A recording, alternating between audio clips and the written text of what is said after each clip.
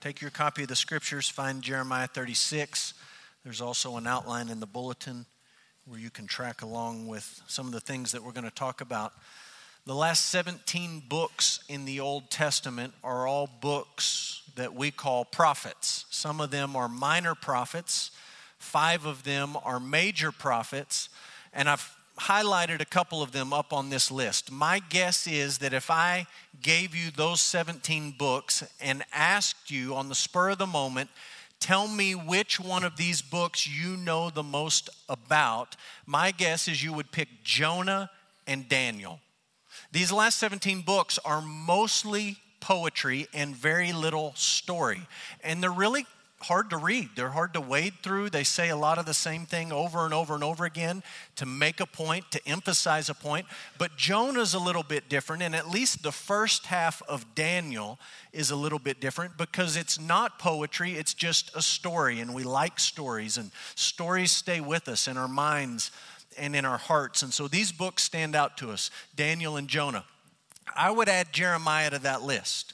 Jeremiah is the longest of the prophets. In fact, word for word, I've told you it's the longest book in the Bible. It doesn't have as many chapters as the book of Psalms, but it has more words than the book of Psalms. There's a lot of poetry in Jeremiah. There's some stuff in Jeremiah that is a tough slog, and you just got to dig in and you got to read and you really got to think. There are also stories sprinkled throughout the book of Jeremiah. There are some remarkable stories in the book of Jeremiah. In our passage this morning, Jeremiah 36 is one of those stories.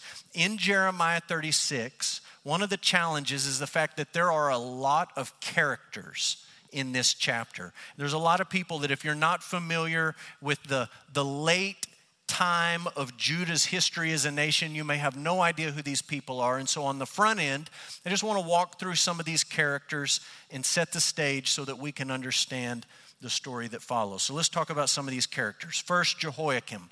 Jehoiakim reigned over Judah from 609 to 597 BC, and he intentionally, systematically, this is not a great technical term, but he undid all the religious reforms instituted by Josiah. Jehoiakim was a wicked, wicked man. He was a poor king. A few years earlier, Josiah had led a great revival and instituted all sorts of religious reforms in Judah. He was leading the people back to the worship of the one true God. When Jehoiakim took the throne, he undid all of that. And if you look at verse 1 in chapter 36, it says that this story begins in the 4th year of Jehoiakim.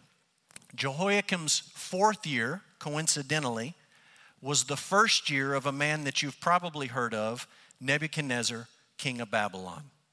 In his 4th year, there was this rising threat in Babylon represented by Nebuchadnezzar. So that's Jehoiakim. Next, Baruch. We read about Baruch just a moment ago. He was the son of Neriah. He was Jeremiah's friend. He was an educated scribe, and he was connected with the royal family. We met Baruch a couple of weeks ago when I was gone, and Ron preached Jeremiah chapter 32. Jeremiah 32 actually happened after 36. You remember I've been telling you, this is not a chronological book, and it can drive you crazy at times. Jeremiah 32 comes after 36 in the timeline, and in 32, Judah and Jerusalem are about to fall, and Jeremiah is sent out to buy a field, a piece of real estate, right as the nation is about to be conquered and sent into exile. It's a fascinating story. Baruch was essentially the real estate agent that executed that transaction.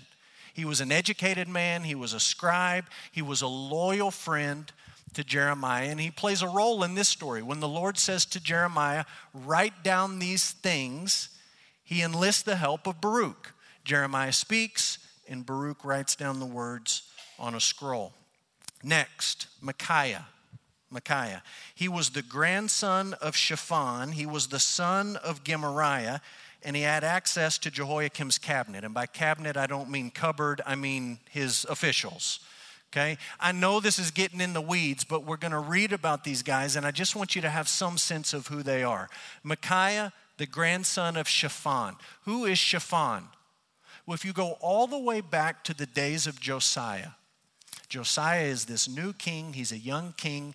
A man named Hilkiah finds a copy of the law in the temple. And we remember Hilkiah. He found the law. He brought it to Josiah. But what we may forget, and I had forgotten until I started studying this week, is that Hilkiah actually took that copy of the law to Shaphan. And Shaphan was the one who went to Josiah and read the law. And when Josiah heard the law being read, that Hilkiah found, that Shaphan read, his heart was broken, and he tore his clothing, and he repented of his sin and the sin of his nation, and he led this great revival. Well, Shaphan had a son named Gemariah, and Gemariah had a son named Micaiah, and they're all sort of connected as people related to the king and his cabinet and all of these officials. All of these men are part of this story. One last person to know, Jehudi. Jehudi, the son of Nethaniah, was tasked with reading the scroll to King Jehoiakim. Now, one quick time out. I hope you're very impressed with my pronunciation of all these names. And I hope you know that I have absolutely no idea if any of those are pronounced correctly according to the Jewish language. I have no idea. But when you read these names in the Old Testament, you don't stumble over them. You don't change it here and there. You just say it like you know it, and then everyone thinks, wow, that person is really smart. They know how to say all these difficult Bible names. So you just read them with confidence, okay? Here's the big idea, and I do say this with confidence. The big idea of this story is that the Word of God endures forever. The Word of God endures forever. Let me tell you a story from Roman history. About the years 284 to 305, the Roman emperor was a man named Diocletian. And in February of the year 303 AD, Diocletian passed a law or signed a law into existence that was designed to exterminate Christianity in the Roman Empire. This law that he passed in February of 303 said church buildings were to be torn down, copies of the scripture were to be burned, pastors were to be imprisoned, and Christians were not allowed to meet together for worship. When many of these pastors were hauled into prison, they were given a choice. The choice was pretty simple. You can stand by your convictions as a Christian and we'll keep you in prison, or you can take a tiny pinch of incense and you can burn it in the fire and you can say, Caesar is Lord, and we'll let you go. That's all we ask. You have a choice. Is Jesus Lord or is Caesar Lord? And you can imagine the manipulation that took place in these prison cells. Your church members aren't here. No one will know about it. This just stays between us. You seem like a nice guy. We don't really want to keep you here. One small pinch and we'll let you go. There were so many pastors, bishops arrested in parts of the empire that they had to release criminals to make room for them in Roman prisons. Now, to be very fair, this sounds very, very dire. It was very dire in parts of the empire, and in other parts of the empire, the local leaders said, we're not going to enforce that. We're not going to do that. There was parts of the empire where maybe like the state of Texas, they said, absolutely not. We would never do something like that. But then over in California, they said, absolutely, lock all the pastors up. You get the idea. That was going on in the Roman Empire. So there was parts where it was not a huge deal, but there was parts where it really was a big deal. And eventually, the choice that the pastors had to face came home to the Christians. And at points in this period of time, under the reign of Diocletian, Christians faced a choice. We will execute you if you continue to persist in your faith in Jesus and you will only say that Jesus is Lord, or you can burn a pinch of incense and you can confess, say out loud, Caesar is Lord, and everybody just moves on with life. It was a difficult time for the church. It was a difficult time to be a pastor. It was a difficult time to be a Christian. It's a reminder that there have been times throughout history in different parts of the world where it has not always been easy to follow God. That's true in our day in some respects, in increasing ways in certain places. It was also true in Jeremiah's day. And this story reminds us that the people of God and the Word of God have faced great opposition in difficult times throughout church history. Now, what I want to do is walk through this story. I just want to make sure you understand what's happening in the story, and then we'll think about how it applies to our lives. So we'll start with this. Jeremiah and Baruch wrote a scroll. The Lord told them to do this, so they teamed up. They wrote a scroll. Jeremiah sent Baruch to read the scroll in the temple. This is Jeremiah 36, 1 to 10. It's the 4th year of Jehoiakim, and the Lord speaks to Jeremiah, and he says, I want you to write down all the things that I've told you since I started talking to you. At this point in Jeremiah's life, it's been about 20 years. So that's a daunting task. He's been walking with the Lord for 20 years, and God says, I just want you to write down all the specific things that I've said to you. We read these things in Jeremiah. The word of the Lord came to Jeremiah. And he's tasked to write all these things down. And so he gets his friend Baruch. Jeremiah talks. Baruch writes it down. And he writes it down on a scroll. This writing process probably takes about 6 to 9 months, because we pick up in the 4th year of Jehoiakim, and later we read it's the 5th year of Jehoiakim, and what they wrote on looked something like this. I know you know what a scroll looks like, but that's what a scroll looks like. It's about 10 inches tall, typically in ancient Israel. It's about 30 feet long, and it's rolled up on 2 wooden spindles. And it's kind of like driving in Kenya. They all drive on the wrong side of the road. The Hebrews read from the wrong side of the page to the other side of the page. And so you start on the right and you work your way to the left. Most Bible scholars think that what Jeremiah and Baruch wrote on this scroll was roughly what we have in Jeremiah chapter 1 to 25. It's basically that part of the book was what was included in this scroll. And so they write it down. Look at verse 5. We didn't read this earlier.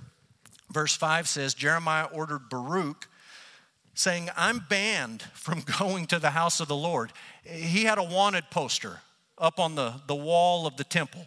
Don't let this man in. So Jeremiah says, look, I'm going to dictate the thing. You're going to write it down, and then you're going to go to the temple. These men were not afraid. You are going to go to the temple where they won't allow me to go, and you're going to read it. This is where I'm telling you that Baruch was a loyal friend. When your buddy is banned from the temple and he says, too bad I can't go, you're going to go for me. He knows what the cost could be.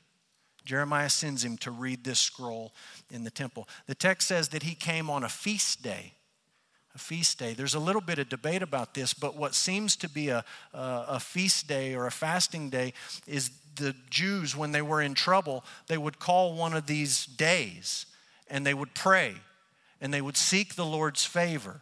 And it wasn't genuine repentance. It was basically, hey, we need some help. We kind of made a mess of things and we need you to come bail us out. And more than likely, they're looking to Babylon and they know that Nebuchadnezzar is on the rise and they're saying, this could be a problem. Maybe we ought to do something nice for Yahweh. Throw him a bone, so to speak, and maybe he'll help us out. So that's the first part of the story. Here's the second part of the story. Micaiah and Jehudi asked Baruch to read the scroll to Jehoiakim's cabinet. This is verse 11 to 19. This is part of what we didn't read. There's just a lot of back and forth. Baruch goes and he reads the scroll in the temple. And some of these officials hear it. And they say, hey, the cabinet needs to hear what Baruch is reading and what Jeremiah has written. And so if you look in the text, look at verse 12. Here's all of these names. We read about Elishama, the secretary, Delaiah, the son of Shemaiah, Elnathan, the son of Akbor, Gemariah, the son of Shaphan, Zedekiah, the son of Hananiah, and all the officials. And all these guys get together and they have sort of a private reading. This is the second reading of this scroll.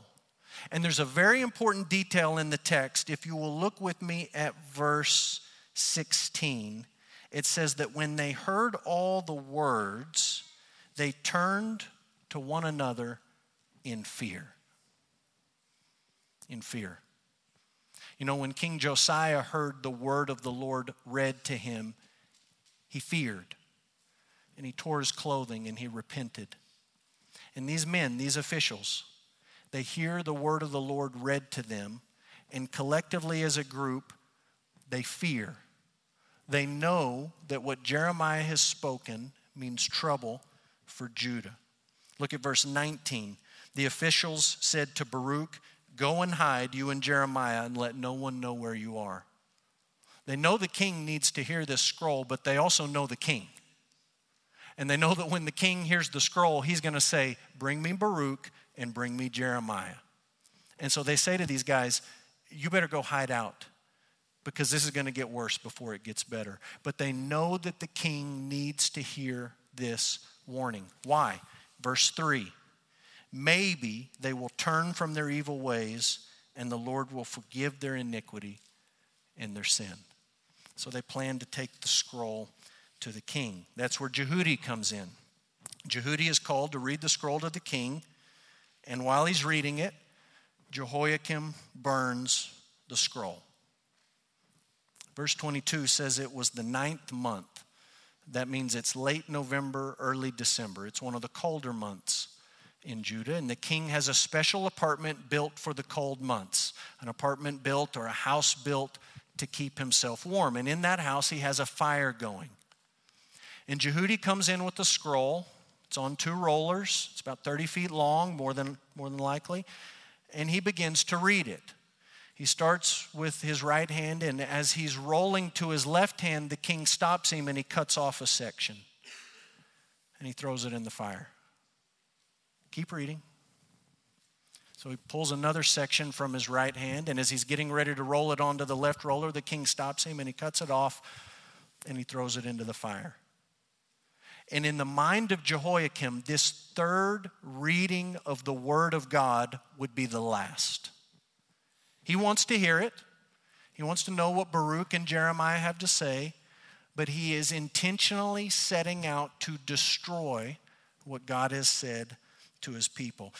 If you know the story of Josiah, the author here wants you, Jeremiah wants you to notice a contrast. When King Josiah, Hilkiah finds the law, Shaphan comes to read it, Josiah hears it. When Josiah hears the word of God read to him, he tears his clothing and he repents. When King Jehoiakim hears the word of God read to him, he cuts it. It's the same word in Hebrew. He tears it. He tears it with a knife. He doesn't tear his clothing and repent, but he tears the word of God off in pieces and he tries to destroy it in a fire. You are to see the contrast as you read this story. A previous king humbled himself when the word of God suddenly invaded his presence unexpectedly. Not Jehoiakim. He's stubborn. And he's arrogant, and he tries to destroy the word of God. Why did he cut it and tear it off and throw it away? Maybe he was an animist at heart, and maybe he thought if we burn these words, we'll destroy the power of these words, and these words won't come to pass.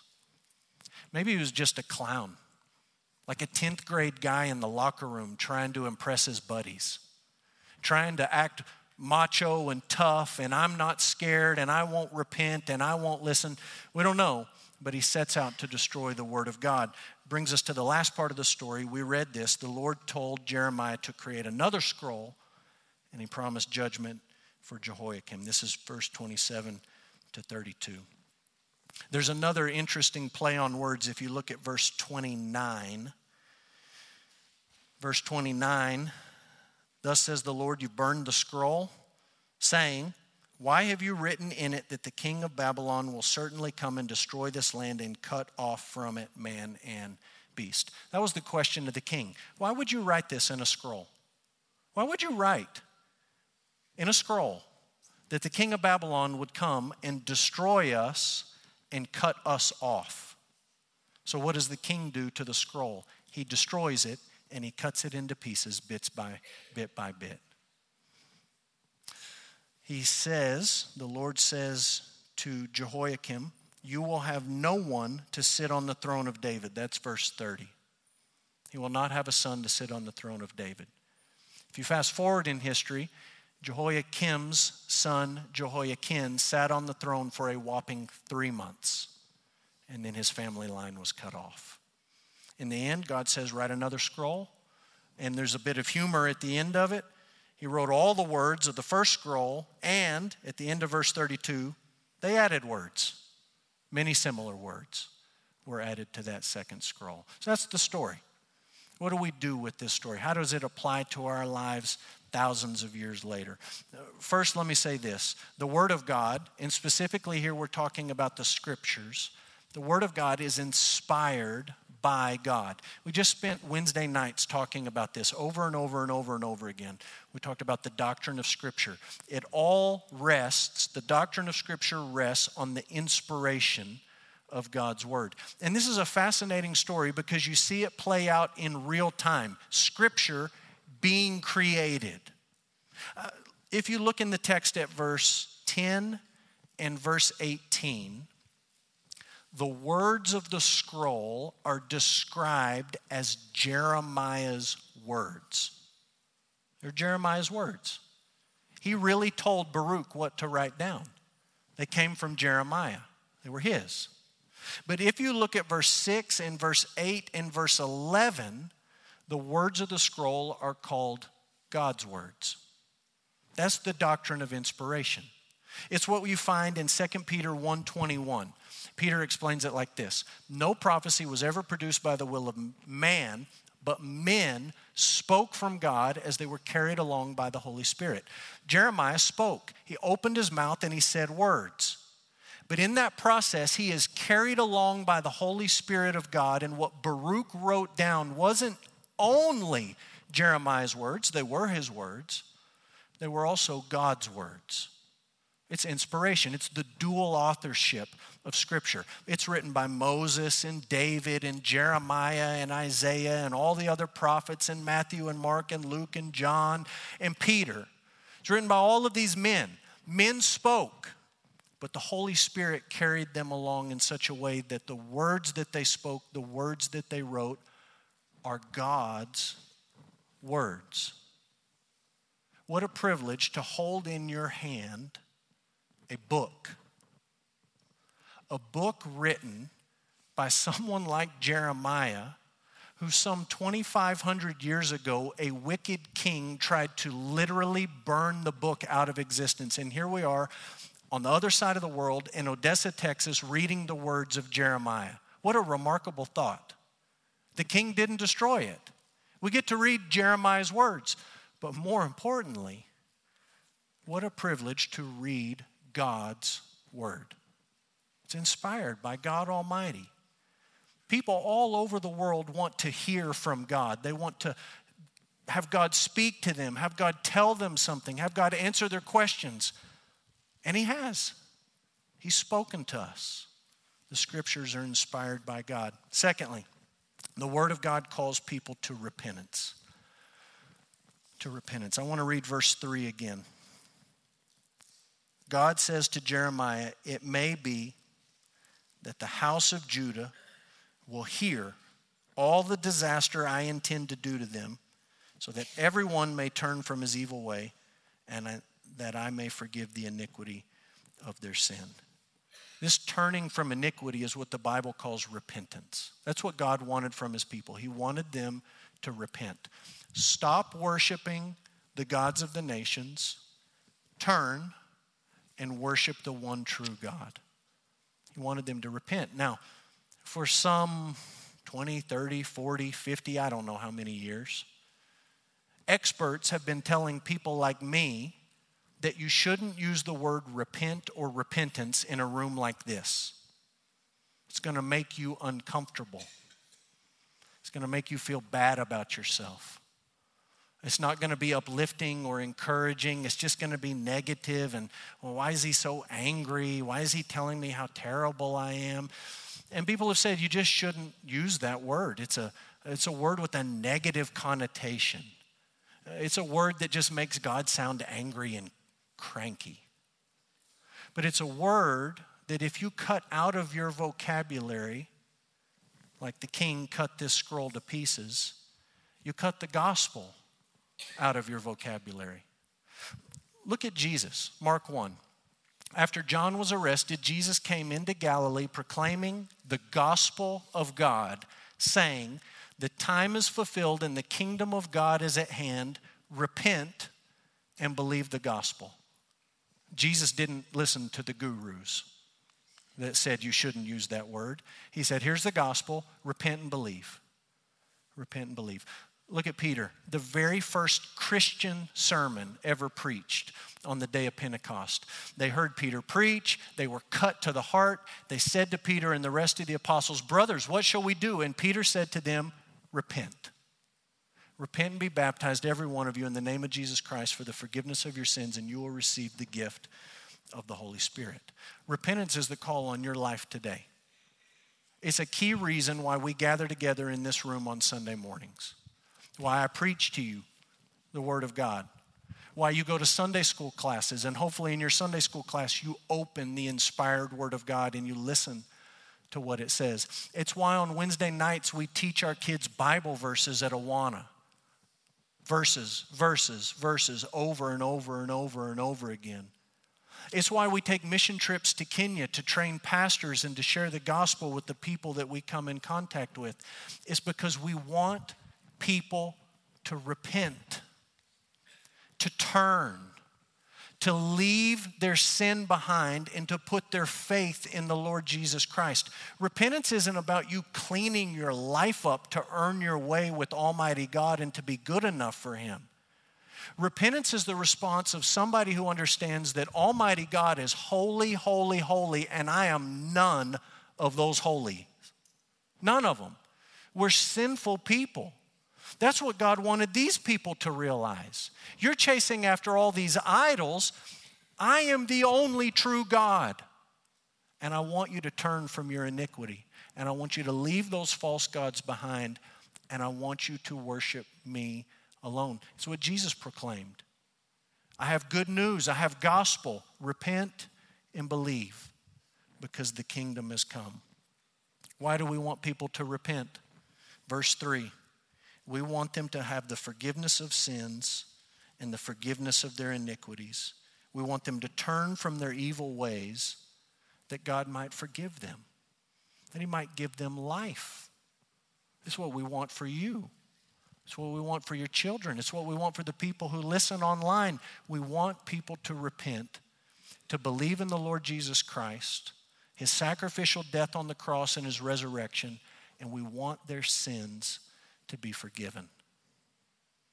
Some of you need to stop playing around with church. You need to stop playing around with what I filled in all the blanks on the sermon outline. But I dropped my offering envelope in the box on the way in. I haven't missed Sunday school in a month, 4 out of 4. And you just need to repent. You need to turn from your sin, and you need to believe the good news about Jesus Christ. Number 3, the Word of God has always faced opposition. I think as Americans we need this reminder. We've lived in a place and a time that is somewhat unique in the history of the world, and it's good for us to remember as the Word of God is increasingly opposed by our culture that this is nothing new. It's nothing unusual. The Word of God has always faced opposition. In fact, 2,400 years ago, the sitting king of Judah literally tried to burn a book of the Bible out of existence. Can you imagine the thought? It's God's chosen nation. It's the remnant of God's chosen nation. Wicked Israel has long gone into exile, but this is faithful Judah, and the sitting king of Judah is literally trying to burn the Bible into oblivion. People oppose the Word of God, in part because it calls them to repent. It's nothing new. It happens today. People today try to oppose the Word of God, sometimes through laws and legislation that directly contradicts the Scriptures. People oppose the Word of God today, sometimes by worldviews and philosophies and isms that teach things that are contrary to what the Bible says. People oppose the Word of God today. I've seen this multiple times this week by simply elevating their own opinions about spiritual matters over the authority of God's Word. Well, I think people oppose the Word of God today by picking and choosing what they want to believe in the Bible and saying, well, that makes me a bit uncomfortable. People oppose the Word of God today by coming and sitting in rooms just like this one on Sunday mornings and leaving unrepentant. People oppose the Word of God. It's nothing new. It's nothing new. One last thought. The Word of God can never be destroyed. Never, never, never. When I was a student at Southern Seminary, I had a classmate. He was from Korea. English was his second language. He was writing a PhD dissertation in English. It was a difficult task for him.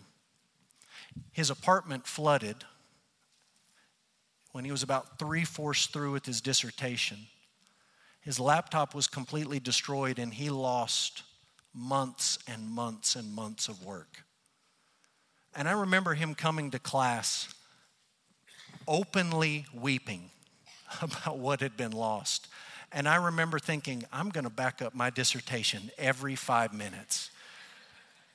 That looks terrible, just watching him in the brokenness and the hopelessness and the despair. What about the Lord as this scroll? He told Jeremiah, write the scroll. They wrote it. How does the Lord feel about these things? Verse 28, take another scroll. Just get another one. Blank. Get your Big Chief tablet. Get your spiral notebook. Get your loose leaf paper. Get whatever you got to get. Get another scroll and write on it all the former words that were in the first scroll. God, how am I going to remember all those words? Well, they weren't your words. They were my words spoken through you. So don't worry about it. We're just going to rewrite the whole thing. Get another scroll. Rewrite all the words that were in the first scroll, which Jehoiakim, the king of Judah, has burned. Verse 32, Jeremiah took another scroll. He gave it to Baruch the scribe, the son of Neriah. He wrote on it at the dictation of Jeremiah all the words of the scroll that Jehoiakim, king of Judah, had burned in the fire, and many similar words were added to them. God wasn't the least bit worried. God's word will never be destroyed. Look at what we read in 1 Peter chapter 1, verse 24 and verse 25. I'll put it up on the screen for you. 1 Peter 1, all flesh is like grass. All its glory is like the flower of grass.